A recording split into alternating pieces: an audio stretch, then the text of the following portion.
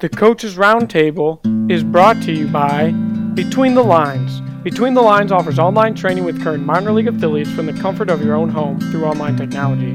With their coaching, watch your skills and money increase due to no longer needing to drive to get training. For more information, go to betweenthelines.pro.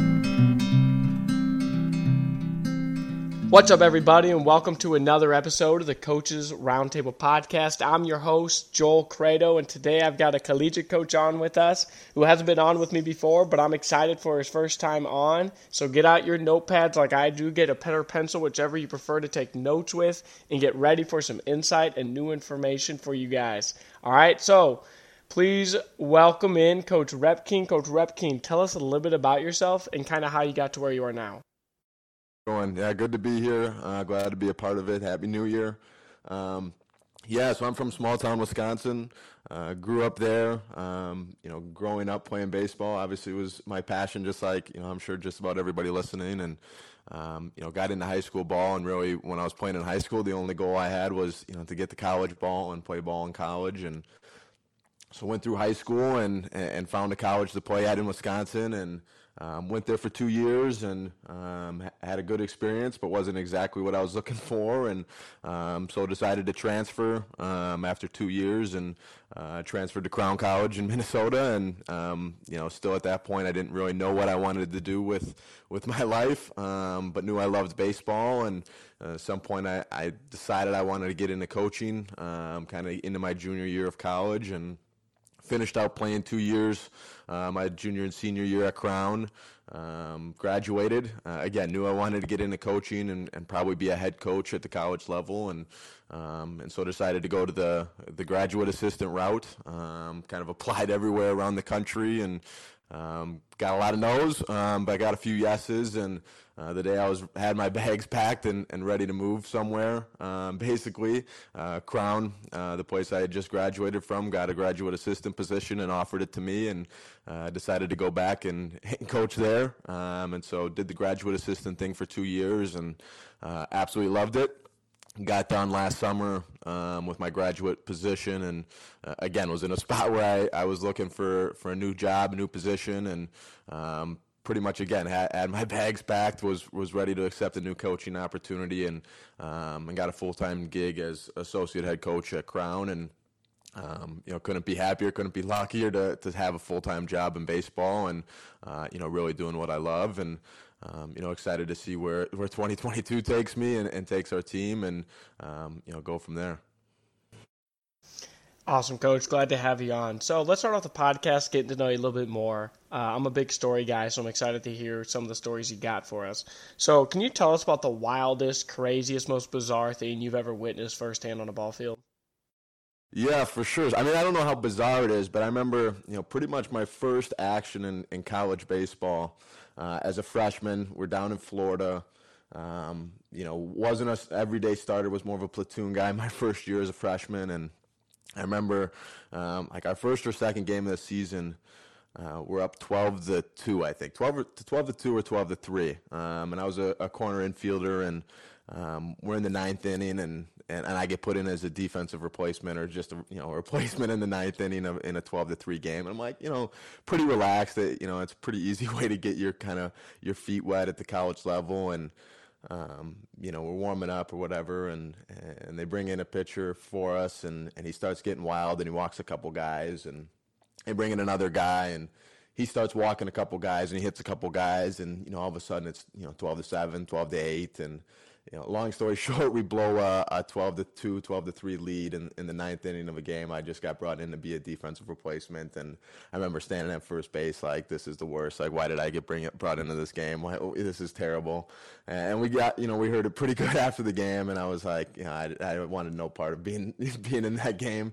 So a weird way to start, the college career. And next day I got my first college hit, and so it got better. But going back to the hotel after getting put into a 12-2 game and then blowing it was not a super fun way to start the college career. That is wild, Coach. But can you also tell us about the best performance you've ever witnessed firsthand on a ball field? It's, being a college coach, obviously you see a lot of incredibly talented players. We've got a a shortstop right now, Seth Betts, he was first team All Region last year, and he came into the season, supposed to be our best player, was Conference Player of the Year last year, and we were kind of projected him to do that. In his first, I think, like 8 or 9 games, he had like 2 hits, and he was like 0 for 8 with the bases loaded on the season, and we were kind of like, this is going to be a long year if our best player is, not doing great. And we had a super early morning game. We're in Minnesota, and so kind of playing those games outside in mid to late March, on turf fields can be cool. And so I think we played a game, it was like 38 degrees. We played a team that had one of the best pitchers around, and he was facing us game 1, and so we knew it was going to be kind of a difficult day. And Seth came up. He had 2 home runs in our first game. I think he was 3 for 4 with 2 home runs and a double against one of the best pitchers in the region. And then the second game was a doubleheader. I think he hit a home run and a triple or something, and then springboarded into hitting like 390 on the season and was first team All Region. But one of the best performances I ever saw against a guy that it was a dominant pitcher. I think we had 3 hits the first game. I think he had all 3 hits, including 2 home runs. And so special talent and kind of went on from there.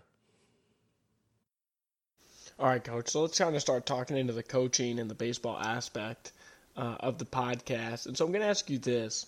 You guys are up north. You have to spend a lot of time inside.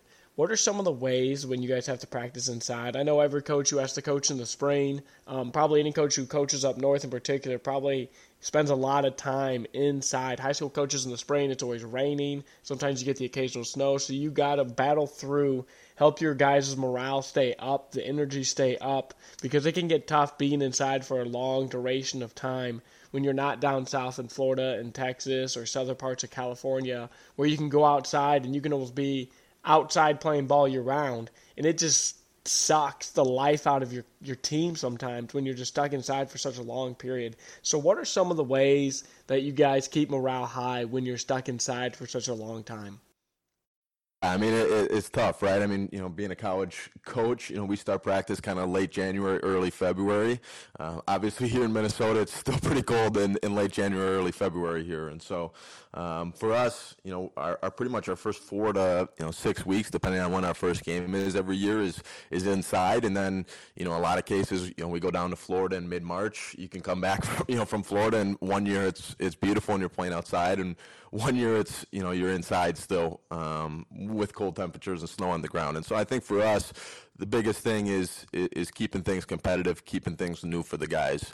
I think where coaches struggle the biggest inside practices is you do the same thing or roughly the same thing every day. Even if it's the right thing, even if it's the thing that, guys should be doing, you got to keep it new. You got to keep it fresh. You got to keep things challenging. So I think for us, really the biggest thing we do is we integrate competition in everything we do. We have our guys compete every single day.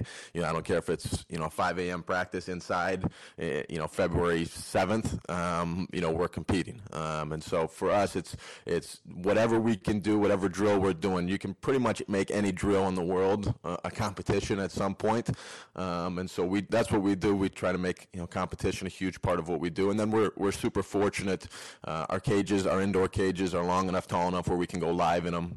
So we have the portable mounds, portable batters boxes, and so we have our pitchers throw to our hitters, as much as possible. I think it's great to work on different things hitting wise. It's great to see BP hit off the tee, all those sort of things, but it's really hard to simulate 88 on the black. It really is. And so for our hitters, as our hitting coach, to see the ball out of the hand pretty much every single day, to see the spin on the ball every single day, even when we're inside, even when it's maybe not as realistic when you're in a cage, but as a hitter, to see that every single day and to compete against the pitcher every single day, I think has been huge for us.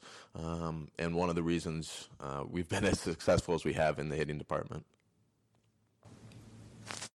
What are some of those competitions you guys do inside? Can you give us an example of some of those, what those look like? Yeah, I mean, like I said, I think you can make just about everything competitive as an infield coach. We do a ton of pick work.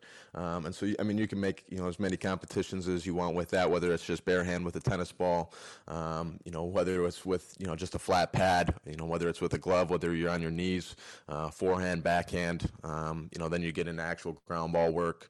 And so for us, it's, just doing everything we can to do a lot of competitions. A lot of our guys, we've got a drill called Gold Glove, where you get as close to pretty much as possible to the guy without killing him, hitting, hard one hoppers to him and see how long guys can last, and you get into a big line, and, guys get pretty competitive, even when you're in the gym. And so, for us, like I said, you can make just about anything competitive. And so for us, we usually come up with a drill or a skill we want to accomplish for the day, and then we try to figure out some way we can make it competitive. So you kind of touched on this a little bit on your previous answer, and you're talking about infield stuff, and I love infield drills. We use pancakes at Community R6 almost every day. We use them for cuts and relays. We use them on live ground balls. I love using pancakes, but I am curious, what are some of the things you guys do with your infielders to help develop them? Yeah, I think for us, it's one is you got to be in the weight room. I think for me, that's something that gets lost a little bit. You got to be able to move left to right, right? I mean, some of the best infielders I've seen, they have great hands, they have great this, that, the other. But more often than not, they're just great athletes. And so for us, that's kind of where it starts. You got to get in the weight room. You got to be able to move. I don't care how good your arm is. If you can't get to a ball, a step and a half from you, and the guy behind you can, it's probably not going to matter. And so for me, that's where it kind of starts. And then, developing infielders, I think it's just about preparation more than it is anything. I think a lot of times, just knowing where you got to be, being on the balls of your feet. We preach to our guys all the time about kind of the, pre-pitch routine is huge for us. And then, like I said, just being a good athlete, learning that we got to be able to get beat left to right, not, forward and backwards, and, being able to move laterally towards the ball is huge for us. And then obviously, position-wise, it depends a little bit where you're at. If you're a shortstop compared to, if you're a first baseman, you're working on different things. But, for us, we really preach to our guys left and right. You got to get left and right. You got to be able to move laterally. So when your guys are going out and looking for kids to bring into your program, what are some of those intangibles and skills you guys are looking for from guys you want to bring into your program? Yeah, for me, I'm kind of a recruiting coordinator. We've had a lot of success bringing in, sticks and guys that can really hit. And so for me, really the two biggest things I look for. One is can a guy hit? Hitting something, I think if a guy comes in, it's much easier, in my opinion, to develop a guy's glove than it is a guy's stick. If a guy can hit, he can hit. You know what I mean? If a guy can hit in high school, he's probably going to be able to hit at the college level. There might be some sort of adjustment, but if you can hit, you can hit. And I think we all know when we see a guy that, hey, that's a hitter. That guy looks like a hitter. Even if a guy goes 0 for 3 with 2 Ks and a pop-out, you can still tell if a guy is, a good hitter or not. You can still tell in just kind of his actions and his movements and his body language. And so for me, that's a big thing we look for. And then it's just, kind of the leadership aspect, the off the field aspect, how he is with his teammates. Is the guy a good dude? Is this guy going to come in and fit in with our guys? We've had lots of guys on campus where they come in and, they're a stud. They're a guy that would really help our program right away. But, you can bring them in on campus and you're with them for, 5 hours. And, by the end of that, you're like, hey, this guy's not going to fit in with our team. This guy isn't going to gel with what we're supposed to be doing here. And so I think that's the biggest thing for us. I think a lot of things, can be taught. But really the biggest thing I look for is can the dude hit? Our pitching coach really recruits, the heck out of our pitchers. And so he does a great job with that. But, for me on the, hitting side, the offensive side, can the dude hit? And then obviously you look for some other intangibles. We've got guys, you got a fielder that's got a great arm, but his stick isn't there. Hey, we can work with that. Or a guy's super fast. Hey, we can work with that. Really, the biggest thing I preach to our high school guys I talk to is you got to have one major skill. I think, far too often we're trying to get so great at all of our skills, which is you want to get better at, obviously at everything. But you got to really hone in on one skill. If you're really, if you're a fast defensive center fielder, own that and, get as best you can at that. And you're going to get recruited probably at a higher level than if you pour all your energy into 1,000 different things and you're somewhat average at, all of those things instead of being really elite at one of those things. So you talked about bringing hitters in, and I absolutely agree. Some guys just hit, man, and it's just bizarre. Some of them have the most funky mechanics, but they can just hit. But I am curious, let's say you bring these hitters in. What are some of the ways you like to develop hitters in your program, and then what's your approach for hitters to have at the plate? Yeah, I would say for us, it's, you always hear baseball's 90% mental. I mean, I really think that's really what it is for us. Like you said, I mean, you can have a guy that, his stance looks terrible, he lunges, he bails. I mean, he does everything wrong, but he still gets 3 knocks every day. And so for us, it's, we don't have a mold of, we bring a guy in and it's like, hey, this is how you got to hit, this is how you got to be.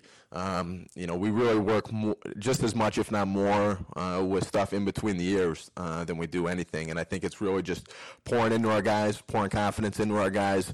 We had a guy last year, Kyle Schrodel. He's a right fielder, and you walk by him in the hallway, and he looks like a Division I guy, right? I mean, he's 6'4" and built like an ox, and but he never really hit with power before last year, and really just kind of didn't have the confidence, as a guy that he should have, and so we just poured into him. I told him every single day, hey, you should walk around this campus like you're the conference player of the year. You're going to be a stud for it. Just pouring into him, as much as we possibly could, and keeping that confidence literally as high as we could. If he went 0 for 4 with 4 Ks, it was still like, hey, you're the best player in the world. You got this, blah, blah, blah, blah, blah. And so he went from no home runs in his high school or college career, his first 2 years in college, none in high school. Last year he had 17 home runs, 15 doubles. And obviously I don't think that was all mental. I mean, he's got one of the prettiest swings I've ever seen. But I think that's what it can do for you, right? It can go from maybe, hey, being a 4 home run guy to a 17 home run guy, just with kind of the confident aspect. And so for as far as approach, we really teach gap to gap. That's what we teach. You want to go up there with confidence and, hey, I'm better than this guy. I don't care if this pitcher is the best pitcher in the conference, best pitcher in the country. I'm better than him, and I'm going to hit a line drive off of him. And so we don't preach the launch angle as much as it's kind of the sexy thing to talk about. And having a guy with 17 home runs. Maybe something that you'd think that we would talk about, but it's really gap to gap. And I think for us, our approach is, just going up there with confidence, know what you're looking for. Don't go up there, if you're Kyle or if you're Seth or if you're a 3-4 hitters, looking for an inside fastball when you're not going to get it, right? I mean, going up there with an idea of how the pitcher's going to approach us. If a pitcher's a starter and you've seen him now for 4 or 5 innings, you've probably got a good idea of what he's going to throw to you, kind of his sequencing, what he likes to throw in different counts. And so just knowing what you're looking for as a hitter is a big thing for us, where we tell our guys all the time, like I said, if you're a 3-4 hitter, you're a big dude, don't go up there looking for 3 straight fastballs when you might see a fastball once a game. Go up there trying to look for what you can hit and what you're going to get. So what's your guys' 2-strike approach? Does it vary from hitter to hitter, or does it stay the same throughout? Yeah, I'd say for us it varies greatly hitter to hitter. I think with any count, right? I mean, we've got guys that, our 3-4 hitters usually have the green light on 3-0. There's other guys I don't want swinging 3-0 ever. And so with 2 strikes, I think it really varies hitter to hitter, situation to situation, game to game. If you're in the first inning of a 0-0 game, maybe I'm going to let our 5-hitter, take a little bit bigger of a swing. But if we're, in the bottom of the 8th in a 3-4 game with a guy on second, I want that 2-strike approach to look a little bit different. So I think that's really what we preach to our guys, and we try to sit guys down as much as we can and teach them, kind of situational awareness and having guys with high baseball IQ. Because it's going to look different, to every guy. We've got a guy that I think struck out like 3 or 4 times in like 120 at bats last year, and so his 0-2 approach is completely different than, our four hitters 0-2 approach. And so I think it looks different. Obviously, we preach to guys, we're a team that we don't want to strike out. We want to put the ball in play. We have a very good offense, but I think strikeouts inevitably are going to come, like I said, right? And so I think you just have to have awareness. We don't want to strike out, but if you do strike out, it's not like, hey, I'm the worst hitter in the world, and now I've got no confidence the rest of the day. If you strike out, it's behind you, and you don't want to do it. But I'd say it varies greatly, from player to player, situation to situation. It's completely different. So talking about recruiting, you get these guys coming in from every, different socioeconomics, different cultures, different ways of being raised, different high school programs. They all have these different thought processes, different ways of how they think things should be done, different ways of approaching things, different ways of handling certain situations, different way of communicating. I once heard a quote that says, just because we all speak the same English doesn't mean our dialect is the same. How they say things in, let's say, Minnesota is not how they don't use the exact same dialect in Louisiana. Sometimes the slang is different. Sometimes the word isn't exactly the same. It's said differently. So I am curious, you guys got these kids coming in from all over, the country coming to play baseball for you. What are ways you get those guys to be unified from all over the country? Yeah, I mean, it's definitely a challenge, and I think it's one of the most difficult challenges we have. I mean, we've got guys from, pretty much every corner of the country, Florida, California, Delaware. We got a guy from Australia, and so, like you said, there's a big difference between how a guy was raised in Australia and how a guy was raised in, a small town Minnesota. And so I think for us, and I really think this is true in life, not just baseball. You got to get to know a guy before you can, really hound on him, before you can, really give him a lot of teaching moments, before you can, critique him. You got to get to know him. And so really we start fall ball usually 2 to 3 weeks after the school year starts. And usually in that first 2 to 3 weeks, we're doing as much team activities as we possibly can, meeting with our guys one-on-one as much as we possibly can, just because a guy flies, across the world from Australia, doesn't know you that well. Sure, you recruited him and, you spent time on the phone and had to visit this, that, the other. But in the scheme of things, he doesn't really know you. And so if you get right on a field right away and you start getting after a guy, or you start saying, hey, you should be doing this with your swing and you're not doing this, and he doesn't really know you that well, he's not going to take that as well as if, hey, I really know this guy, I believe in this guy, I can see why he's doing things. And so I think the biggest thing for us is just, one, building that team camaraderie where guys start to get to know each other, guys are familiar with each other, and obviously that's going to build when you're on the field. But I really think just having your guys know each other as best as possible, and knowing you, like I said, and it's hard to give criticism to a kid, who doesn't know you incredibly well, or maybe doesn't believe in you because he doesn't know you incredibly well. And so just getting to know the kids, as much as we possibly can. We preach relationships to our guys where, I think every college program in the country uses the word family and says, hey, we're a family. But I think when we say it, it's really true, just because, we emphasize it. You need to have close relationships. Guys need to believe in you just as much as you believe in them. And so I think that's, for us, a huge piece of it. Building relationships is such a huge aspect of building culture. But what are some other ways besides just building relationships that you guys go about trying to build your culture in the way you want it to be built? Yeah, I would say for us, we've been incredibly fortunate to have great upperclassmen leaders. I think you need that, whether it's a high school team or a college team. You absolutely need it, just because, college level guys are here. I mean, they're on campus. As much as I'm on campus working, they're there 24 hours a day, every single day for, usually 8 months out of the year. And so you need to have good upperclassmen leadership.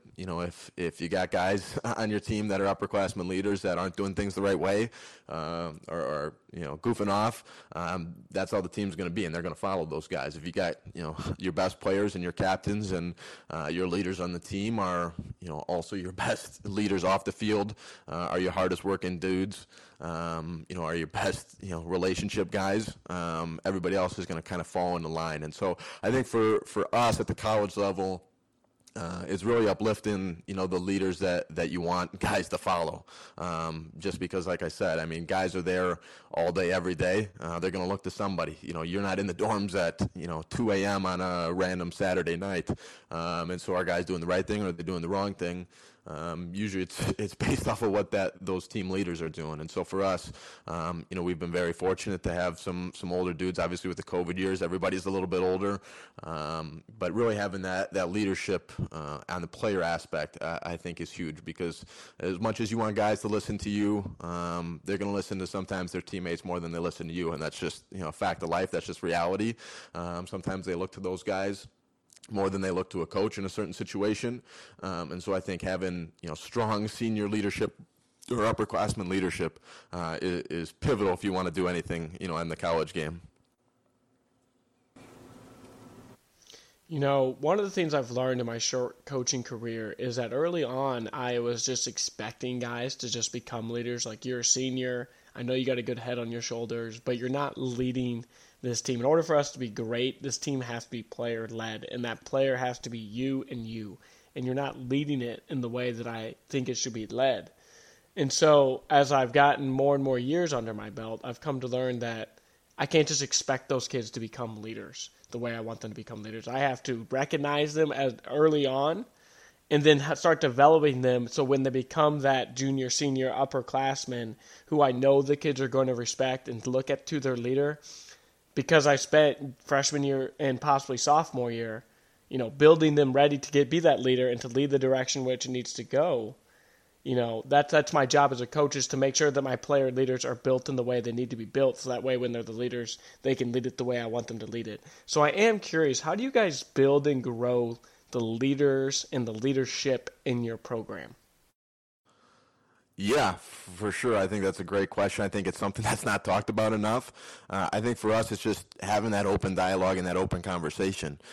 We've got a couple guys that were freshmen last year that are, no doubt in my mind, are going to be captains, as a senior or a junior when they get to that point. And so I think it's just being open with that and saying, having guys, come down and sit them down and say, hey, this is where you're at. We've been incredibly impressed by you. We see you as a captain down the road. That's how impressed we've been with kind of your actions, and I think just empowering guys, right? I think same goes, for just on the field play.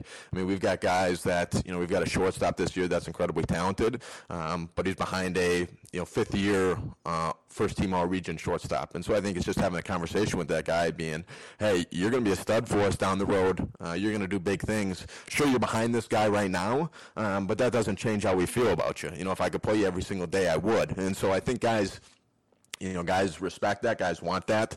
Guys don't want to just be in the dark because, like you said, sometimes you think it's just common sense that guys should know, hey, you're going to be a leader, next year, or you're going to be a leader this year, or you're going to be, a stud for us next year.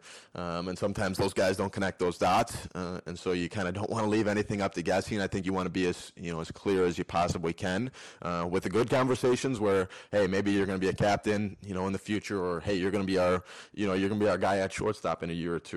Or even just the bad conversations too, where, hey, it's maybe not working out here, or maybe, hey, we got to change some of our actions, to get to where we want to be. I think just being as upfront as you possibly can with kids is huge. Kids respect that.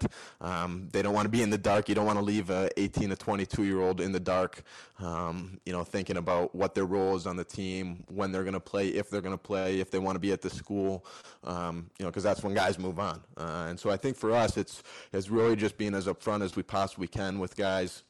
Like I said, we had freshmen last year, a couple freshmen that, we really see as captains material. They probably would be captains this year, if we didn't have fifth-year, sixth-year seniors. And so I think it's just having those open conversations with guys, with being like, hey, you're a leader on this team. Guys look to you as a leader. We look to you as a leader. Just because you're not a, fifth-year senior, or an actual senior, that doesn't mean you can't be just as much as a leader as those guys. And so I think it's just being, as open, as transparent as you possibly can with guys. Fascinating. And so what are ways, we're talking about culture, but one of the huge aspects of culture is the discipline aspect. And I'm not talking about, there's a quote I like to say, it's called, you either have a discipline or you get disciplined. And I'm less interested in the getting disciplined part. I'm curious on, as coaches, it's our job to build these guys into young men, people that we can put out into the world that can do great things. Husbands, coworkers, bosses, managers, coaches maybe one day. And in order to be great like that, you have to have discipline in yourself. And so what are ways you guys help install that discipline into your players? Yeah, I think it's something that, like you said, it's not just a baseball thing. I think, not very often you have a guy that's very disciplined with baseball in the weight room and getting better, and then he's not disciplined in every other aspect of his life. I think it's, we tell our guys all the time, it's not a switch you can flip on and off. It's a daily thing. It's everything you do, from how you walk into the classroom, how you approach your homework, your relationships with your family, everything. It's, discipline is something that, like you said, will follow you for life. I'm not naive. Our guys aren't naive. Very few guys on our team are going to play after their 4 years of college baseball. And so you're going to get into some other aspect of life. Baseball comes to an end for all of us at some point, whether you're 18 or you're, 34. It's going to come to an end for you at some point. And so I think, just holding our guys to a high level of excellence in everything we do has been huge. We just came off one of the best team GPAs in program history last year, and we pound guys with that. Guys come in and maybe aren't fully aware of what a college academic schedule looks like and kind of what that all looks like, and it's just getting them familiar with that. And hey, you can love baseball as much as you want, and you can be the hardest working dude on our team baseball wise, but if you're not getting the job done in the classroom or in other aspects of life, it's probably not going to work out for you here. And so I think really just holding guys to a high standard, no matter what it is, not just baseball, is huge, and guys love that. If you're the best player on the team, but you never show up to class, hey, you're not going to play. You're not going to be on the team, and that's just kind of the way it is here. And we've seen a ton of success with it. Really, just going hand in hand with our guys, right? Where we've got a very young coaching staff here at Crown, and so it's a good balance of holding guys to a high level of discipline, but also I've been in those guys' shoes not that long ago, so I get it. So we do work with our guys. We do know there's going to be some hiccups. Not every guy's going to come in and have a 4.0, but making sure guys are on the road, on the trajectory to getting it done. And so that's really the biggest thing for us, is just having a clear plan for the guys and being disciplined in every single thing you do, because that's going to follow you much further on past baseball than your batting average your junior year of college will. That's good stuff. I love talking about culture. I love talking about discipline. So let's go back to the baseball aspect. Yesterday I was up at a college talking with a coach, and we were talking about charts. The year before they had this big board of numbers that they wanted to get every game, and they had a plus minus next to every game with the percent, whether it be 1-1 strike percentage, first pitch strike percentage, 9 or more freebies per game. But I am curious for charts with you guys. What are some of the things you guys try to get every game? What are things you guys chart every game? And then why do you want those numbers, or why do you chart what you chart? Yeah, I think the biggest thing for us and the things that we chart the most is, on the offensive side, as our hitting coach, is quality at bat percentage. I think it's something that, it's starting to be talked about more, in the last probably 4 to 5 years, but I don't think it's really talked about enough. I think that's really the number one thing we chart and we talk to our guys about.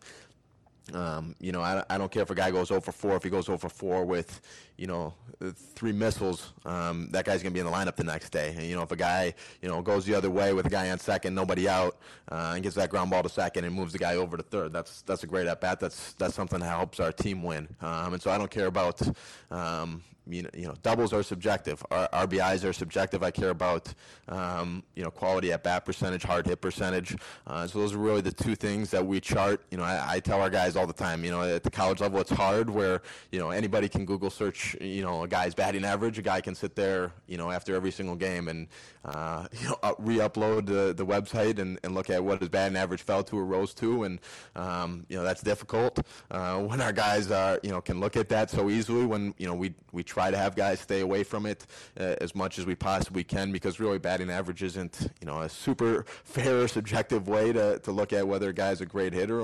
Over a full season, sure it is. But, just in the moment, in those first, 5 to 8 games of the year, we want guys just completely worried about quality at bat percentage. Are you doing things to help a team win? You certainly go 0 for 4 and help our team win on a certain day, and that's much more important to me as a coach than it is going 2 for 4 with 2 flare hits with 2 outs, nobody on, and you came up short and didn't move that guy over, didn't hit that fly ball when we had a guy on third, 1 out, and so for me it's really quality at bat percentage. That's by far the number one thing that we emphasize. We do have a few other detail things that we chart, but it's more quality at bat percentage. That's things we preach to our guys every single day. That's the things that we post, whether it's after live at bats inside, getting ready for a season, or during the middle of a season, or in the middle of a game. And I think really just, expressing confidence to those guys. Again, going back to, hitting his confidence. A guy goes 0 for 4, but he hits a missile to center field. More often than not, a guy puts his head down, guy's pissed. I think it's, a pretty easy conversation, 30-second conversation to go over to that guy and encourage him and put your arm around him and say, hey, man, that was a missile. Next one's going to go over that guy's head. You keep doing what you're doing, baby, and it's going to work out. Where if you don't have that conversation, maybe that guy is still upset about that line drive that was an 0 for 1, and his batting average went now from 250 to 245, and he's thinking about that, getting into the box rather than, hey, I just hit a missile off of this guy, I'm going to hit another one. And so biggest thing for us, like I said, is quality at bat percentage and steering guys away from the batting average as much as we possibly can. Speaking of batting average, what are some of the other analytics that maybe you guys use in your program to help develop or show your players to sell them? Maybe, one of the things that I learned early on is that even though there's a tough patch, you got to find, small victories, whether it be, we increased this number in games, even though we've lost the last 3 games in a row, but here's the things we've gotten better at. That's one of the ways I've used analytics to help show growth in my program. Just the small things, whether it be first pitch strike percentage, 1-1 strike percentage, freebies, balls and dirt. But I am curious, do you guys use analytics in your program? And if so, how do you guys use it?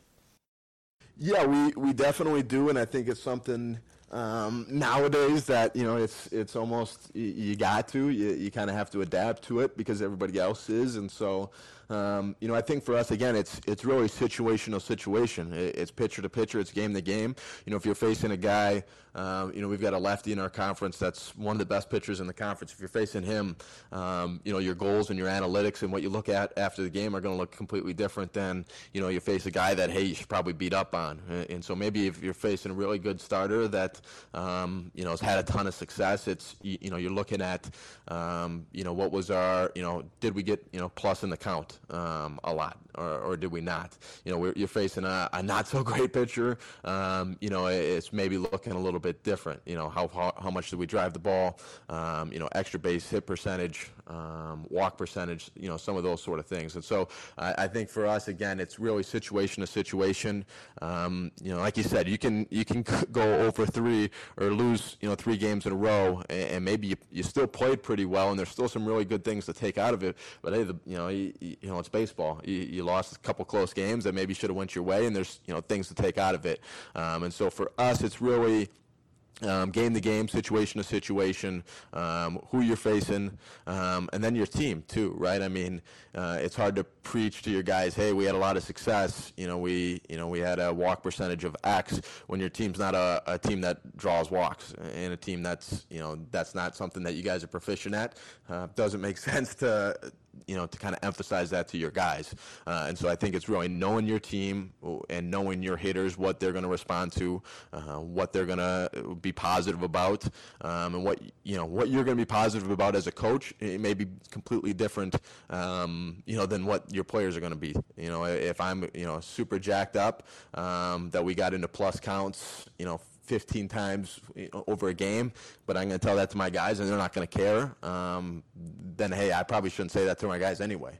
And so I think it's really just weeding out, hey, really as a coach, what is going to be super beneficial to us, and then what's going to be super beneficial to our players.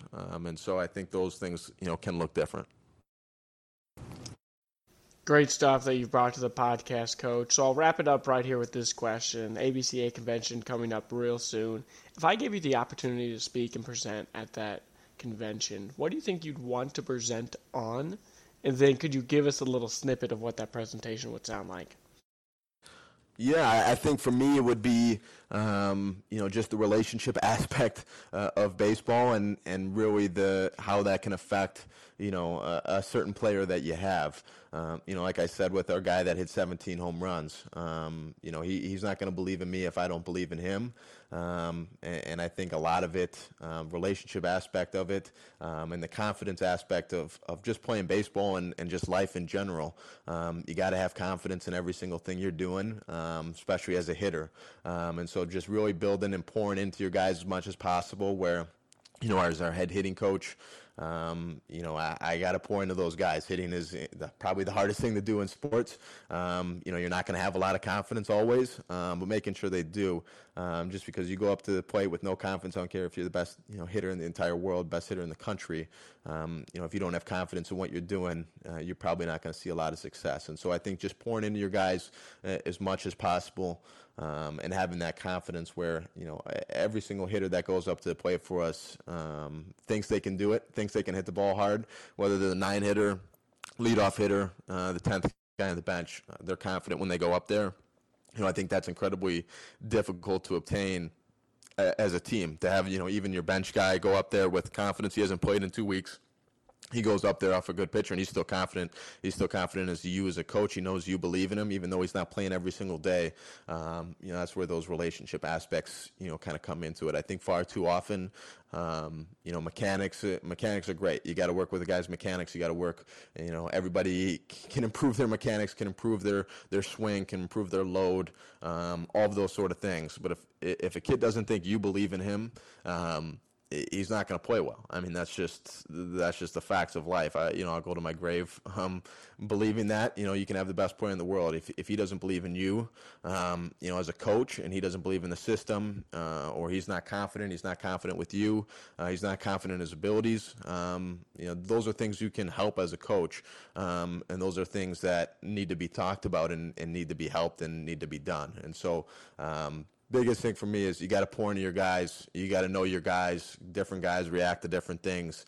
You can't, I can't coach my guy from Australia the same way I coach, a guy from Delaware. They're completely different dudes. They respond to different things. They got a different way of life, different way of talking, and so pouring into each one of your guys, knowing that you're there for them, knowing that they're family, knowing that you have confidence, even if they're, the first guy to the bullpen or the last guy to the bullpen, you've got confidence in them, and having them believe in you and you believe in them is really, I think, an underutilized aspect of baseball where, we can break down swings and pitching mechanics as much as we want, that you got to have confidence behind what you're doing, and I'll take that over. I'll take, cleaner mechanics. If a guy goes out on the mound and he's a little bit more confident, he knows you believe in him, I think you can take that a world of places.